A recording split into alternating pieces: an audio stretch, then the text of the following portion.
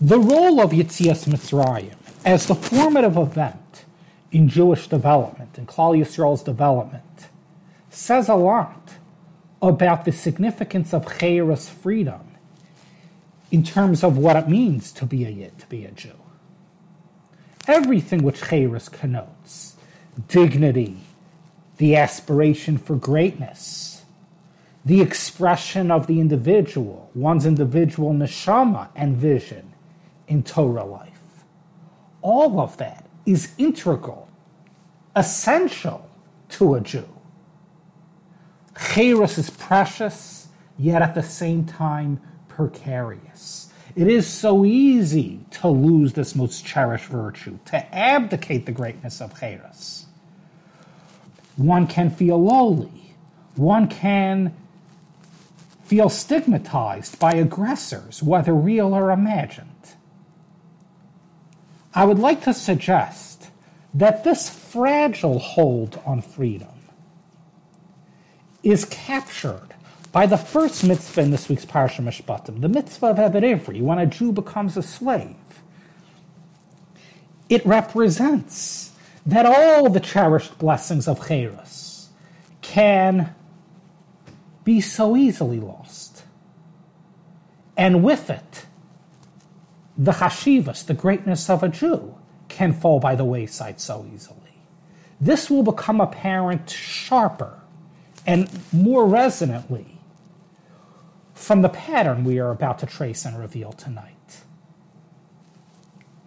Countless clues will surface in the mitzvah narrative of Eved Ivri, showing that the Eved Ivri is devolving back to the state of Shibud Mitzrayim. It is as though he is a Jew enslaved in Mitzrayim again, and struggling to find his way back, struggling to recover Yetzias Mitzrayim, and with it, the formative development of a Jew. Let's begin with the very name and title, Eved Ivri, literally a Hebrew slave, Ivri. That is a very strange term. In no other mitzvah are the Jewish people addressed as Ivrim or Ivri. Generally, we are called Yisrael. In fact, the term Ivri really only appears in the early stages of Klal Yisroel, in Sefer Bereshis, when we are still a family rather than a nation, or in the beginning of Sefer Shemos, while we're in Mitzrayim. However, once we leave Mitzrayim and receive Torah, you will never find the Jewish people addressed again as Ivri, only as Bnei Yisrael. And there's a very, very logical reason for that. Because Ivri simply connotes, in its pshat meaning, the tribal origin of the Jewish people. Either that Avram came to Aver Lenar, from the Aver, the other side, the east side of the river, or perhaps it points to our ancestor Avar. Either way, it does not capture the spiritual essence of a Jew. It simply describes our place within the family of nations, Ivri. And therefore, once we leave Mitzrayim, once we become a Klal Yisroel, Ivri will not appear in all of Chumash. It's not who we are so much more than that. Likewise in the Navi, the term will not appear except when describing the Jewish people's relationship to other nations. For example, in Treyasar, in the story of Yonah, when Yonah is conversing with Gentile shipmates, he says, Ivri Anochi, he calls himself an Ivri. Or in Sefer Shmuel, when the Jewish people are battling the Plishtim and the Philistines, they're called Ivrim. That is because in relationship to the outside world, the full spiritual significance of what it means to be a Jew, Yisrael, cannot be appreciated, we're merely Ivrim. But generally, after Yetzias Mitzrayim, we are never called Ivri again, certainly amongst ourselves. The one shocking exception is Eved Ivri when describing the slave. But actually, it is not shocking at all. That is exactly the point.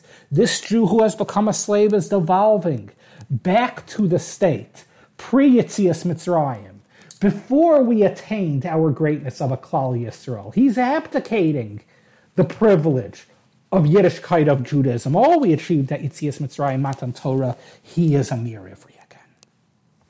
And the clues continue. pointing to what has become of this individual. Because now let's study a shocking halacha in the mitzvah of Eved Ivri, and that is his master has the right limsar lo shivcha kananis, to pair him up with a non-Jewish maidservant in order to sear children, more slaves. Now this is over the top, so provocative, so shocking. Allowing a Jew, this Eved Ivri, to live to have relations with a non-Jewish maidservant, it says a lot about how this individual has lost his Kedushas Yisrael. Not only is he living with a shevcha, a non-Jewess, but there's more to it than that. There's more to the debasement of living with a shevcha than simply the fact that she's not Jewish. A shivcha represents promiscuity. As we see in Onkelos' commentary in Sefer Dvarim, Onkelos' rendering of the lo saseh, lotia kadesh, lotia kadesha, a Jew is not allowed to engage in promiscuity, which Onkelos renders to mean don't have relations with a shivcha, because a shivcha is a creature of promiscuity. Kiddushin, true Jewish marriage, is not a possibility with her. So here, when this Eved Ivri is paired up with a shivcha, paired up with a maidservant, the very embodiment of promiscuity, that says a lot about where he's at. In particular, it says a lot about the debasement of being an Eved, because the Gemara tells us, Avda b'efgei nichale, a slave is morally debased. A slave does not have that dignity that says, I want better, I want higher for my human relationships than promiscuity. And this issue, the dignity of relationship versus promiscuity, is central to Yetzias Mitzrayim. The Medrash tells us that the Jewish people were only redeemed from Mitzrayim because we remained pure in the area of human relations. We never allowed ourselves to be physically exploited by the Mitzrayim. And the Medrash links this back to the story of Yosef, the first Jewish slave in Mitzrayim, who so passionately refused Eishes Potiphar, his Egyptian mistress's endeavor to seduce him. So here we have the issue of morality, of avoiding promiscuity, so essential to Yetzias Mitzrayim, to becoming free, lost here with regard to this Eved Ivri. This halacha, shocking as it is, provocative as it is, allowing the Eved Ivri to live with the shivcha, is yet another powerful expression of how he's abdicated the privilege of Yetzias Mitzrayim and the Kedusha of what it means to be a Jew. And then we have, in the Eved Ivri narrative, another phase. The phase of Eved Nirtza, the phase of the slave who, even when his first term of slavery is over, 6 years have passed by, he's allowed to go free. He says, I want to remain a slave. I love my master. I love this new wife. In quotes, this shivcha, this maid who I've been paired up with, I don't want to leave.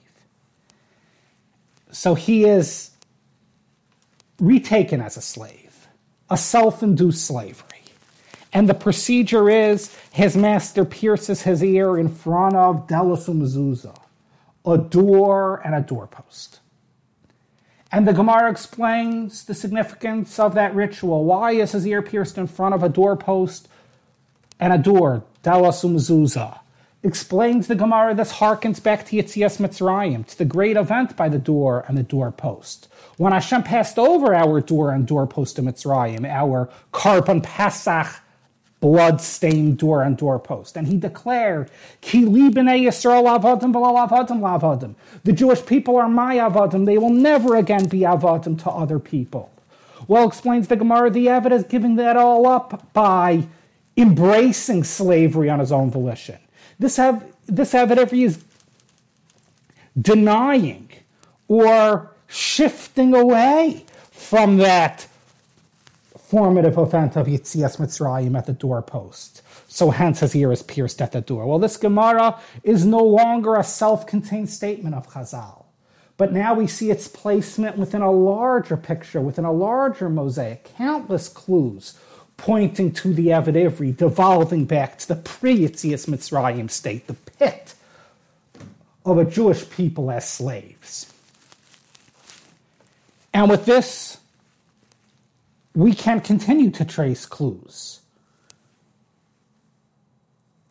In another piece of the above-cited Gemara, discussing the Eved Nirtza, this slave who brought more slavery upon himself, the Gemara explains why is his ear pierced? Why his ear more so than other limbs? And it says, Ozen zeh shama al Har Sinai. This ear heard at Har Sinai. Ki li b'nei Yisrael avadim v'lo avadim la'avadim. He heard at Har Sinai the pasuk, the Jewish people are supposed to be my avadim, never the eved to another individual. And yet he's taking slavery upon himself, pierced that ear that has not allowed the message of Har Sinai to penetrate. Now this Gemara is well known, but on a surface level, mystifying. What does it mean the ear heard at Har Sinai? Where do we find it in the Har Sinai revelation, the statement the Jewish people are to be Hashem's avadim and not avadim to anyone else? Yes, we can indirectly link it back to the themes of Maimed Har Sinai, but the Gemara seems to be saying the ears of the Jewish people explicitly heard at Har Sinai this message. And it doesn't seem to be there in the Pesukim. The Pasuk, Ki li b'nei Yisrael avadim, the Jewish people are only Hashem's avadim, is only later in Parshas Bahar. So what does the Gemara mean? Well, I would suggest the Gemara has in mind the most central declaration of Maimed Har Sinai, and that is the first of the Asaras HaDibros, the first commandment of the 10. Anochi Hashem Elokecha asher tzisicha me'eretz Mitzrayim. I am Hashem, your God, who took you out of Mitzrayim, which Rashi renders to mean, I am your God, because I took you out of Mitzrayim. Having taken you out from Mitzrayim is reason that I be Elokecha, your God now. I took you out from subjugation to other human beings, now to in turn become subjects to me alone. Well, that is so clearly the message. We must be avadim to Hashem alone, which is a privilege and a dignified position, rather than the lowly position of slaves to mere mortals. In fact, the wording of the above-cited Rashi, rendering Anochi Hashem Elokecha, Kedai hi hotza shetiu avadim li. It is appropriate, my having taken you out, that you be avadim to me, echoes of the pasuk cited by the Gemara regarding the Eved Ivri, Ki li b'nei Yisrael avadim. Ki li b'nei Yisrael avadim echoes of Kedai hi hotza shetiu avadim li, Rashi's rendering of the Har Sinai declaration. It's very clear, this explanation, that the piercing of the slave's ear is within itself expressing the loss of the Yetzias Mitzrayim virtue, the Anochi Hashem Elokecha asher tzisicha me'eretz Mitzrayim, that which was declared at Har Sinai. I took you out of Mitzrayim to be my subjects and never subjects to anyone else. Anochi Hashem Elokecha, I alone are your master. You will never bend your knee to anyone else. That has been lost by the Eved Ivri. He truly has abdicated the privileges of what it means to be a Jew.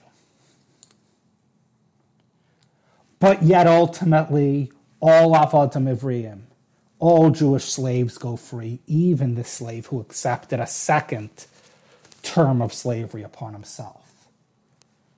Eventually, all avadim ivriim go free, at least at the time of the Yovel, the Jubilee year, as we know.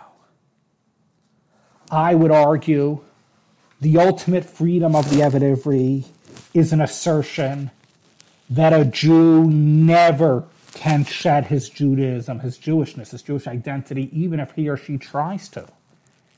And with that, a Jew can never totally surrender their hold on freedom, because it is who we are. You are dignified. You have aspirations for greatness, somewhere buried in your neshama. You must become free. The Eved Ivri must reattain the Yetzias Mitzrayim of old. And the clue in this direction is a halacha, which tells us that the Eved Ivri receives ha'anaka, a gift from his master before he leaves, which is so clearly a throwback and an echo to the wealth which the Jewish people took out with them from Mitzrayim, the Rechush Gadol. In fact, Rashi picks up on this in Sefer Dvarim, and he says the double portion gift which the slave, the Eved Ivri, is given on his way out.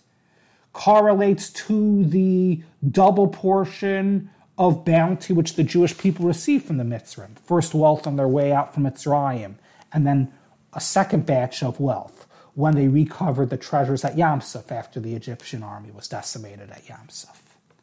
So again, more than a freestanding commentary of Chazal here regarding the Hanukkah, the gift, the Eved Ivri. That's the statement now assumes a larger place, a larger framework within a mosaic. The Eved Ivri, throughout his experiences, is initially devolving back to the state of the Jewish people in Mitzrayim, and even losing our entire heritage of freedom. As we saw, the moral heritage, the kedusha of relationship, which the Jewish people held to Mitzrayim and were therefore redeemed. The Eved Ivri loses this. He's paired up with no less than a shivcha. He is called, as we traced, an Eved Ivri, a mere Hebrew. He is not a Jew. But ultimately, he must be set free and re-experience a Yetzias Mitzrayim of his own with all the trimmings, including the Rechush Gadol. As a pattern, putting this all together, weaving it together as a cohesive tapestry, what emerges here in this mitzvah of the Eved Ivri is that we're being told for all time, Yetzias Mitzrayim, Cheiros, freedom is precious and therefore precarious. It can be lost so easily. Not only the Eved Ivri in the legal sense, but all of us can become avadim again. All of us can allow ourselves to feel lowly, to be stigmatized by aggressors, whether real and imagined, and lose all of the dignity, or seem to lose all of the dignity, all of the virtue of this formative trait of what it means to be a Jew, to be a free person, to have a sense of self, to have an individual vision and neshama, which is me and no one else, which must find elevated expression in a Torah life. But ultimately, none of us can shed it. It is who we are.